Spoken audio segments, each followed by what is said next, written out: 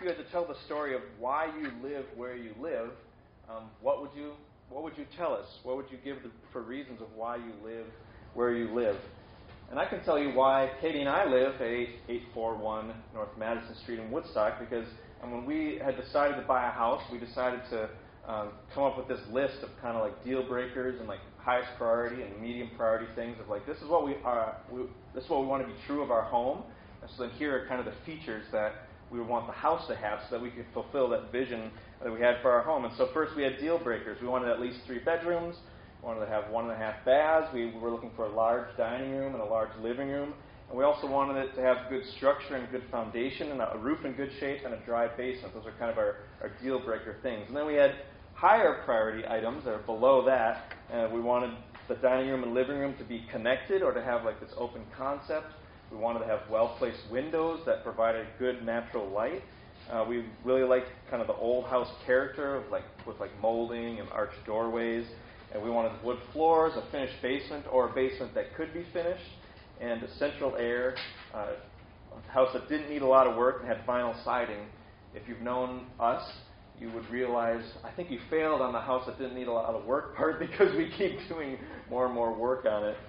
But those were kind of our medium, those are our high priority things. Then we had deal breakers. And then we also had medium priority things and low priority things. And so that's one way to explain why Katie and I live where we live. The house had the stuff that we wanted it to have. But it doesn't really give you the whole picture, because if you zoom out a bit, years passed, zoom out in years and kind of a bigger picture. In the spring of 2014, I was taking a church planting class in seminary. And then there was a church planter coming in to share one day named Cabot Ashwell. He's up in Spring Grove, Illinois. And the people teaching the class said, well, we know you're interested in church planting. You should have lunch with this guy. I had lunch with him. And he wanted to have this residency program where he was training other people to plant churches as well. And so we began praying about entering that residency program. And after we had committed to it, he told us, okay, research the towns, all the towns within 30 miles of Spring Grove, and start praying. And so we made a list of all these towns, and then we started counting how many evangelical churches were in them. And then we figured out which towns have the kind of the worst ratio of population to number of evangelical churches. And the 3 towns that came to the top were Round Lake, Algonquin, and Woodstock. And Round Lake, if you are familiar with that area, it's a lot more of a Hispanic population, a different, I think that's the main part I remember about why we thought, okay, if we were called to Round Lake, that'd kind of be like a cross-cultural calling. We don't know if we're totally used to working in that type of place, so we're going to put that on hold. Let's choose between Algonquin and Woodstock. And so then we went to these 2 places, visited them, prayed, and we felt drawn to Woodstock, and so we moved here, and we believed God was sending us here as messengers of His good news. And so if I was to answer the question, why do you live where you live? Well, on one level, I can tell you, well, that house had the features we were looking for in a house. And another level, I can say, God sent me here. So it's like, why do I live where I live? Those are 2 ways to talk about it. And as we begin this 4-week series on loving our neighbors, we're thinking about, well, why do we live? Why do we live where we live? And Jesus, when He was asked what the greatest commandment is, He decided, I'm not just going to give you one, I'm going to give you 2. He said the first is to love God above all else with all that you have, and the second is to love your neighbor as yourself. And He said, on these 2 commandments depend all the law and the prophets. In other words, if you were to just take these 2 categories, loving God, loving your neighbor as yourself, you can take all the other commandments and they would fit under one of those 2 categories. And even if you look at the 10 commandments, the 10 commandments are kind of foundation commandments. And then all the other commandments are explaining how to live out the 10 commandments. But even if you break down the 10 commandments, half of it is about loving God. The other half is about loving your neighbor as yourself, loving others as you want to be loved. And so everything revolves and orbits around these 2 commandments, loving God, loving others. And on one occasion, somebody asked Jesus, well, who is my neighbor? We're supposed to love our neighbor as ourselves, but who is my neighbor? And he then tells the famous story of the Good Samaritan. And one famous Bible teacher summed up Jesus' point like this, that your neighbor is anyone whose need you're in a position to meet. That's how the one Bible teacher summed it up. And that's a good summary. Your neighbor is anyone whose need you are in a position to meet. And I like that summary. It's good. Your neighbor is anyone whose need you're in a position to meet. But there's this book I handed out, The Art of Neighboring, And the authors address the command this way. Okay, what would it look like? What if we took this like really literally? What would it look like to love our actual neighbors? Jesus said, love your neighbors yourself. What would it look like for us to love the people right next door to us, right outside our front door, as we love ourselves? And so that's the question in this series we're going to be asking. What does it look like to love the people living right next door to us? What does it look like to love our actual physical neighbors? And there's something about God's commands that would be helpful to be aware of. Every time you read one, it's not just God's to-do list for us to keep us busy or in line, but God's commands are a reflection of who He is and what He does. Which means that God already does what He commands us to do. If God's commands are a reflection of who He is and what He does, that means God's commands are something that He already does. They reflect His character. They reflect His nature. And so we can ask the question, does God love His neighbors as He loves Himself? It might be kind of a weird way to think about it. It's like, well, does God have neighbors? Oh, is He off in heaven and earth is like, His neighbors? But just think about, does God love His neighbors as He loves Himself? Is God a good neighbor? And if we're going to talk about loving our neighbors, we need to start with how God loves His neighbors. And we're going to explore this by looking at one verse that was in John chapter 1, so John 1:14. In this opening section of the Gospel according to John, he says everything was made through the Word, and then we find out later that the Word, he's referring to Jesus, the Son of God. And then in verse 14, he tells us how the Word then came to earth. That the Word made everything. Through God's Word, He made everything that exists. And then that Word through which God had made everything, referring to the Son of God, comes to what He had made, the earth and the universe. And in the ESV translation that we use as a church, John 1:14 says, and the Word became flesh and dwelt among us. And then in the NIV translation it says this, the Word became flesh and made His dwelling among us. The NLT translation says, so the Word became human and made His home among us. And each one is trying to capture this dwell word. How do we translate that word? And I want to share with you what the Message version says. And I would call it the message version, not the Message translation, because Eugene Peterson says it's a paraphrase, not a translation. He was paraphrasing it in modern language, so technically it's not a translation. But John 1:14 says this in the Message, the Word became flesh and blood and moved into the neighborhood. And so the Word, the Son of God, became flesh in the person of Jesus Christ, and He moved from the neighborhood of heaven to the neighborhood of earth, if you want to think of it that way. The Son of God left His heavenly dwelling and made His dwelling His home among us. He moved out of heaven to move in with us, or by us. And why does He do this? Well, this verse, John 1:14, is a pivotal point in the story about the Bible. So we need to know, well, how did we get here? Why in the world did the Word become flesh? Why did Jesus take on flesh and blood and come and dwell among us? Why was that necessary? Why was it necessary for Him to move into the neighborhood of earth? And so this one verse, we're going to look at its backstory by tracing the theme of God dwelling with His people through the Old Testament, and then it culminating in Jesus saying this. And so if you look back at Genesis 1 and 2, God creates everything that exists. Nothing existed except God, and then He created everything that exists. And so you could think about the world as kind of like God's housing development. God is like, I'm going to put up a housing development. The whole universe is the housing development. I'm going to build this, and it's going to be a place for, I'm going to form it. He forms it, what it looks like, and then He fills it, populates it with animals and plants and birds and then human beings. And if you look at the language of how this is used, it uses words associated with temples in the ancient world. And so what it's saying is God creates this whole world, and this whole world is supposed to be a temple of where He dwelt. Temples are where you go to see God's presence, to meet with the gods. And God makes the whole world as His temple to be present and dwelling in it. He wants to live with us. But the issue comes in Genesis 3 when the first human beings, Adam and Eve, decide, you know what, we don't want a neighborhood run by God. We kind of want to run this neighborhood association ourselves. We want to be the ones in charge of this. And so they make a decision that shows, we want to be the president of this thing, this neighborhood association, not you, God.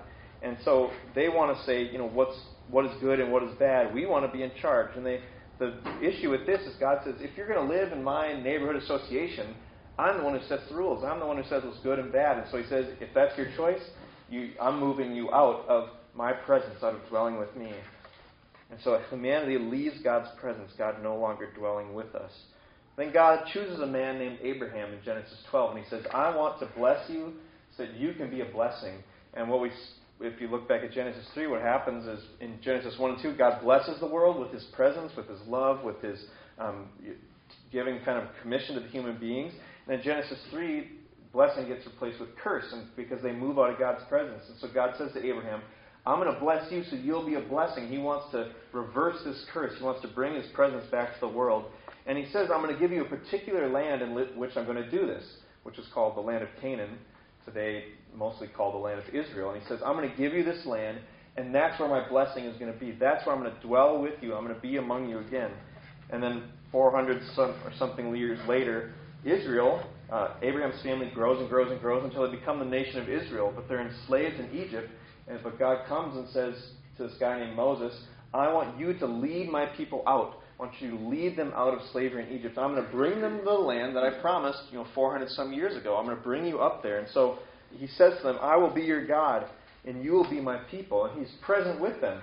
There's a pillar of cloud by day, a pillar of fire by night that he uses to lead them. He's present with them.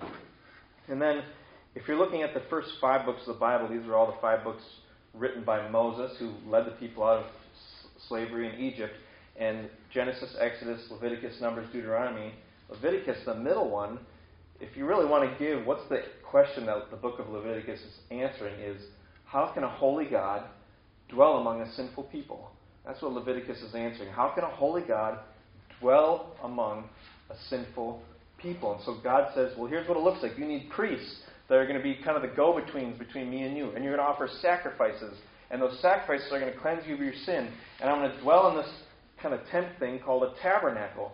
And you're going to have to cleanse that. And I'm going to dwell there. And there's only certain people at certain times who can enter into there. And so how is this holy God going to dwell amongst these unholy, sinful people? That's what Leviticus is about. I'm going to cleanse you by sacrifices. That their animals are going to take your place so that I can be among you. And so it's kind of like Leviticus, you can think about it as God's local ordinances for God's neighborhood. Or these are the rules of this neighborhood association of how I'm going to dwell with you. And so Israel was supposed to show the rest of the world what it looks like to be in a neighborhood run by God. God dwelling among them. And as I said, there was this tabernacle, which was like a tent. That was God's house, his kind of temporary home as they were moving from Egypt up to the promised land. That was how he stayed mobile.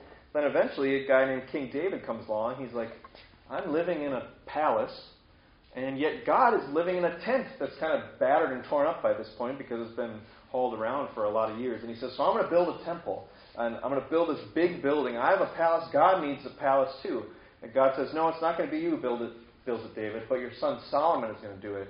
And David writes up all the plans, hands them down to his son Solomon.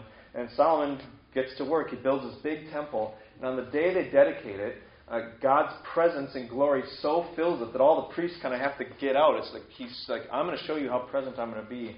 And so God is dwelling in this temple. But the issue is that the people stop following God's rules, the rules from Leviticus or other rules where, and by the way, the command to love your neighbor as yourself comes from the book of Leviticus. The command to love God above all else comes from the book of Deuteronomy. And so the people stop following the rules. They're still doing the sacrifices. They still have priests doing stuff. But they're really not loving each other.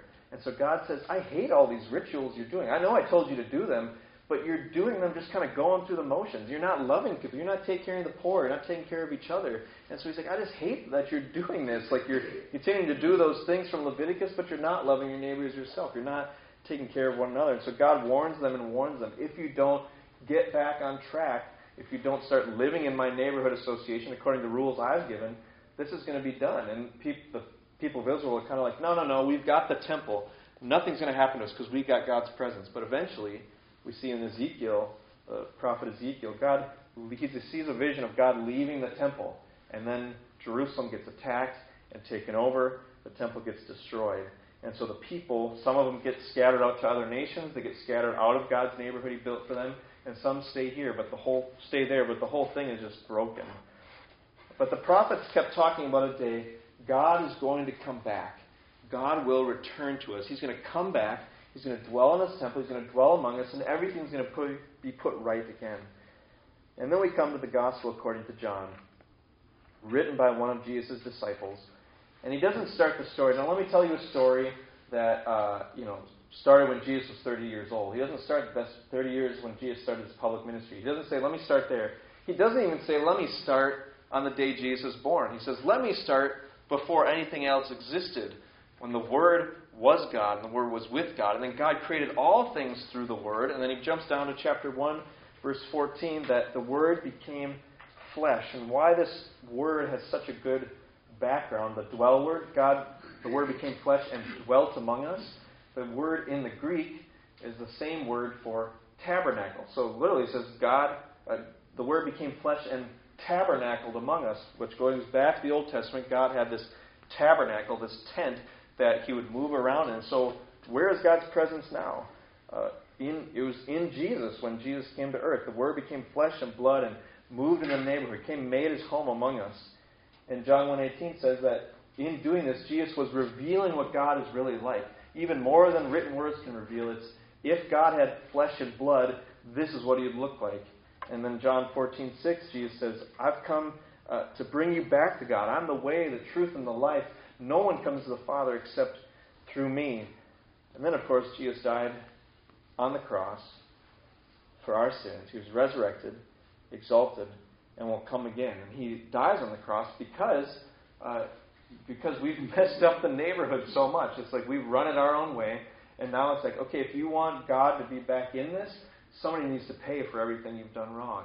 And so he pays for our sin.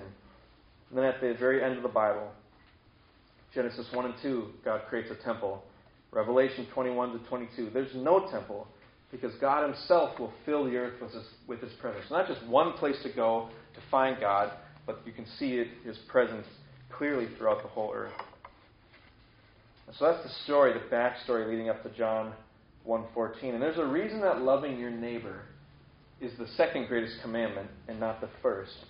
Because in order to love your neighbor as yourself, you first need to love God above all else. But before you will love God above all else, you first need to be loved by God.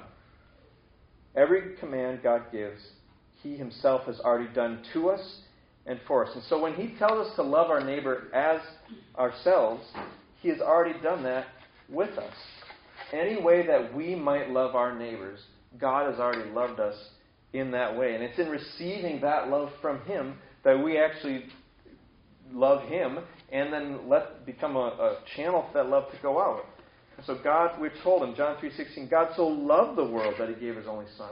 And God the Father sent Jesus to be human and to dwell among humanity in order to show us what God is really like and to bring us back to God. God so loved the world. And now as we receive that of God coming back into the world, and now we receive that love, and now we respond with love to him, and that we pour that love out to others.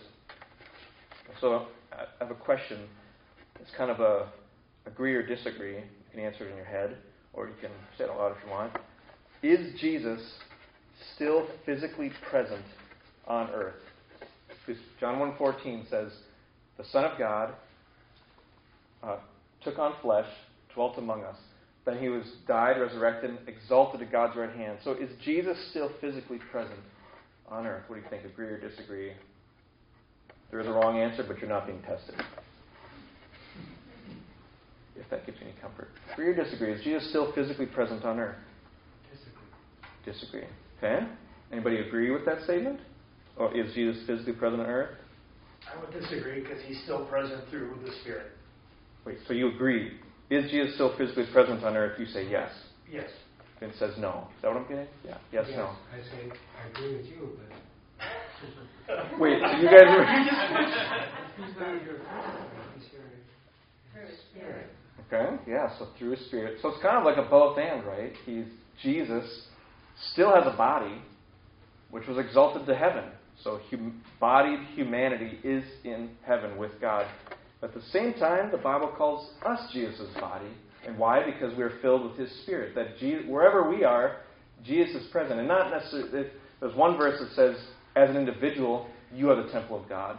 Most verses say, as a church, you are the temple of God. And now Jesus is physically present on the earth because he's in you. You are the physical presence that he exists in. So Jesus is in heaven, but His Spirit is in us. And so wherever we are, Jesus is. We're now the temple of God because He has sent His Spirit to dwell in us. We're the body of Christ on earth. And Jesus said in John 20:21, as the Father sent me, even so I am sending you. And so think about what it meant for Jesus to be sent. What is Jesus being sent by the Father? He went to live among broken, sinful, messy, hurting, lonely, sick, selfish people. Jesus entered into our world. He entered into our neighbors, into us as our neighborhood. And now we enter into our neighbor's world. Who did Jesus go to? Who did He spend time with? He came to seek and save the lost. He didn't hang out with the people that were popular or influential. He hung out with the hurting, the misfits, the outcasts, the dirty and the sick, the forgotten, the poor, the homeless, the jobless, the demon-possessed. And so as you think about your neighborhood, do you have anybody in your neighborhood that you describe that way? Do you have any people that are hurting, who look lost? God has placed you where you are so He might show and tell what He's like to your neighbors, no matter what they are like. And so why do you live where you live? God sent you there to be a light among people living in darkness. And Jesus was sent to live here so that we know what God is like. And you are sent to your neighborhood so that they might know what God is like. And Jesus moved into your neighborhood when you moved in. Because if you're a Christian, Jesus is present in you by His Spirit. He really is present. And I know that question I asked, is Jesus still physically present on earth? It's kind of a little radical, but it's like, why in the world would we be called the body of Christ? That Jesus is now physically present in us. And so when you moved into your neighborhood, Jesus moved into your neighborhood. To use the words of our vision statement, you were sent to show and tell your neighbors what God is like. And God is the best neighbor. And now we just neighbor like Him. I don't know if that's a verb, but God neighbored us, and now we neighbor like Him. And God, if you look back throughout the Bible, God has always cared about physical places. We might think we don't want to, kind of think so physically. It's just whoever comes across my path. But God is, which is true, we should love anyone who comes across our path, but God has always cared about specific physical places. He chose the land of Canaan for His people Israel to be. And the letters in the New Testament were sent to people living in specific places, Galatia, Ephesus, and these places where these people live. And in Acts 17, 26-27, the Apostle Paul says that God has planned the times and places where people live. And when the Apostle Paul was sent to the city of Corinth to preach the gospel there, he was opposed by some people, but God told him, don't be afraid, continue speaking there. And what's the reason that God gives? These are God's words. He says, for I have many in this city who are my people. In other words, God had specific people in that place that He wanted to save through what Paul was doing. And when Jesus gives the disciples their mission in Acts 1:8, He says, you will be my witnesses, starting where? In Jerusalem, and then all Judea, and Samaria, and to the end of the earth. And so He starts where they're at, standing in Jerusalem. You're going to be my witnesses here. And then in Judea, which is, more kind of Israelite country, but then Samaria is like, those are the people we don't really like. And then to the ends of the earth, so He keeps moving out from where they are. And your Jerusalem is your neighborhood. You could also say your workplace is your neighborhood as well. But it's kind of like, where are you physically? Your Jerusalem is your neighborhood. God has planned that you would live there. And He quite possibly has you there because He has specific people that He wants to save through you being there in your neighborhood, through your witness. And so I want you to think about, maybe a moment to think about your house, where it is, and then the neighbors kind of all around you. You have neighbors to the side, probably out to the front, and then out to the back. And how many of those neighbors do you know? Do you know their name? And do you have any details about their life? This is Joe, and Joe works here, and Joe is whatever it might be. But if you think about kind of that box around your house of those houses where people live, do you know those neighbors? And if we're going to love our neighbors, our first step is to know them. I want to share with you a story about Carol in our church. And I asked her, I kind of knew some of her story but I emailed her and got some more details to make sure I was getting it right. So this first part, these are her words, what she shared with me. She said, "Ever since I was a child, I feared death. I did not go to church a lot in Chicago because it was cold or too far away, and I do not drive. I noticed a pattern. Every time I moved, I was closer to a church. When I came to Woodstock, one day I was walking up Kimball Avenue, and I saw the Woodstock Bible Church. I was already talking to God as I walked home. I apologized for not going to church, and I told him, 'Church gets closer and closer.' And she chuckled to herself. And then she said, 'I know you'll probably put a church next door to me.' So meanwhile, while this is happening, in January of 2015, Katie and I had asked Nick and Emma to consider moving with us to help start this church. And a couple months later, they decided, God's calling us here. And so around March, we've been praying about what places we were going to go to, and then Woodstock had settled on our hearts as the place God was leading us. And Nick and Emma owned a condo, and they offered to let us live with them for a year to save up for a down payment. And so we were wanting to move that summer. So this is like March, and we're wanting to move, June, July, and we're just kind of like, it's going to take God to both sell this condo and get a house to live in. And God did it. And Nick and Emma sold their condo, and we were moved here by June of 2015 into the house that they bought. And Nick and we were living with them, saving up a down payment at 808 Roosevelt Street, Woodstock, Illinois. And Laurel, who many of you know, also moved to Woodstock with us, but she was in an apartment on her own. We kept saying, there's that sunroom open. We could all live here. And she's like, no, I need a little space. But we decided, 4 of us live in this neighborhood. There's 5 of us trying to start this church. 4 of us in the same neighborhood. Let's just start trying to kind of reach this neighborhood. Let's do stuff here. Let's have cookouts and whatnot. And so we decided we were going to do an ice cream social. And we handwrote these invitations. We moved in June. We scheduled this ice cream social for August, wrote these invitations, went door to door, gave it to people, and then it was a big hit. The neighbors really loved it. And the house Nick and Emma bought was right next to Carol and Jerry's house. Carol, who I was sharing her story earlier. Their yard butts right up to their driveway. And over time, we built a relationship with Carol and Jerry. And Carol told us that she believed her mom had sent us next door to her because her mom's trying to get her attention and trying to get her back to God and back to church. And Carol asked us, there was a couple times, I remember one time we were walking, she comes running down the driveway. And if you know Carol, she's a shorter lady, and so she's trying to run down the driveway to catch up to us. She asked us to pray for something, and there's other things she asked us to pray for. And eventually she told us that when you guys start worship services, I'll be there. And sure enough, we began worship services. So we moved in 2015, and we began worship services in Larry's house in February of 2017. And we said, we're going to do an Easter series. We invited them to it, and they were there the second service, and they've been around ever since. And so eventually, Carol got involved in the Gospel Fluency group, which are our little triad groups we had of same gender. And she was raised Catholic, but due to some practices in the Catholic Church, she fell away. And she thought, at the very least, I'm going to burn in purgatory. And she was afraid of dying, especially when she got breast cancer. But through meeting Katie was one of the people in her Gospel Fluency group. Through those meetings, she kept asking questions and questions and questions. And finally, one week over, I don't know how long this was it a year and a half? 8 months? No idea.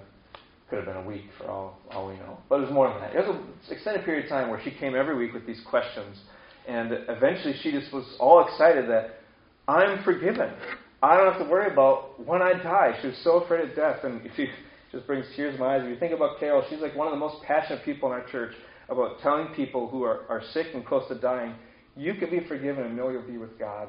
And she's so passionate about that. It's because she experienced it herself a couple of years ago. And she said she was baptized as a baby, but decided to be baptized as an adult. We baptized her, I don't know what year that was, but she was baptized with 2 others. And she said she felt a heavy burden lift from her, which she didn't expect. And she realized she had a fresh start right then and there and was surrendering her life to God. And so why do Carol and Jerry live where they live? If you ask Carol and Jerry why they moved to Woodstock, it was to be closer to her friend Monique. That's why they moved onto that street. Her friend Monique is 5 houses down.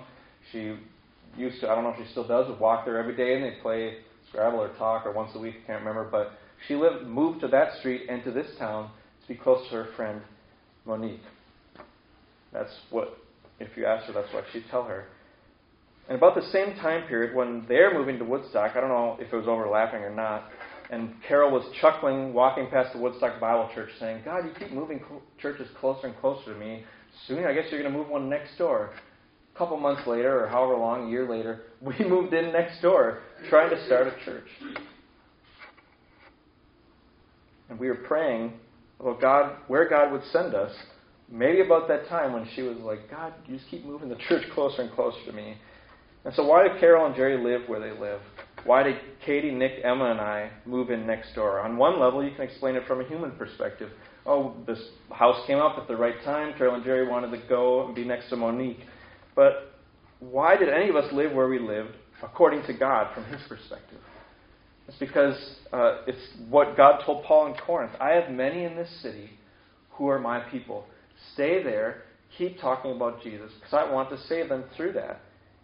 And so we could say God had His eyes set on Carol and Jerry. He had them in mind when He moved us to that house, to Woodstock, and to that house next door to them when He sent us to live at 808 Roosevelt Street.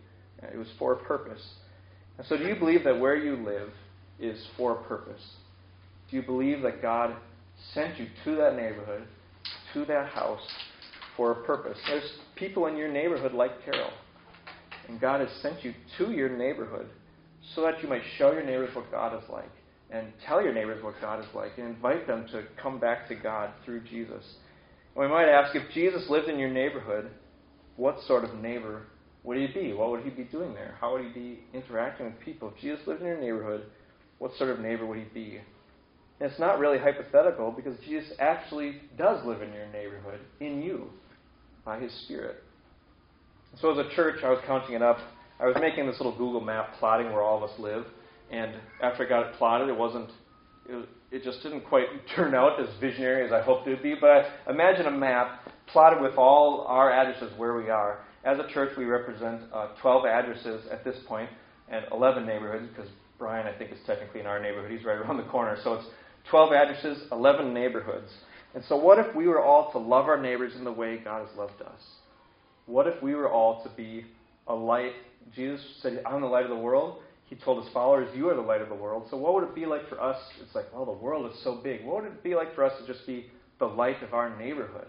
And that we were the people, not to do everything perfect, but who are gracious and blessing others and making sure our people are okay. And we're the people that bring others together because Jesus has brought us together. And as a church, our Jerusalem, Jesus said, you'll be my witnesses in Jerusalem, Judea, Samaria, the ends of the earth. Our Jerusalem as a church, since this is where most of us are, and this is where we have our worship services, our Jerusalem is Woodstock. And so what if we were to love this town as God has loved us and shine as lights here? We'll be the light of Woodstock as we pray and seek to be the light in the world. Let's pray. God, thank you for the story of Carol and Jerry and how you worked in their life, how you're preparing them to receive your good news. Lord, would you let us receive your love for us, that you have loved us more than we will ever love our neighbors. And that doesn't mean we need to clench our fists and pull ourselves up and try to be good enough to match up to your love. It more brings us to, we just want to receive how much you love us. And you've done it not because we deserve it or could earn it, but just because you do. So, Lord, would you let us know your love today?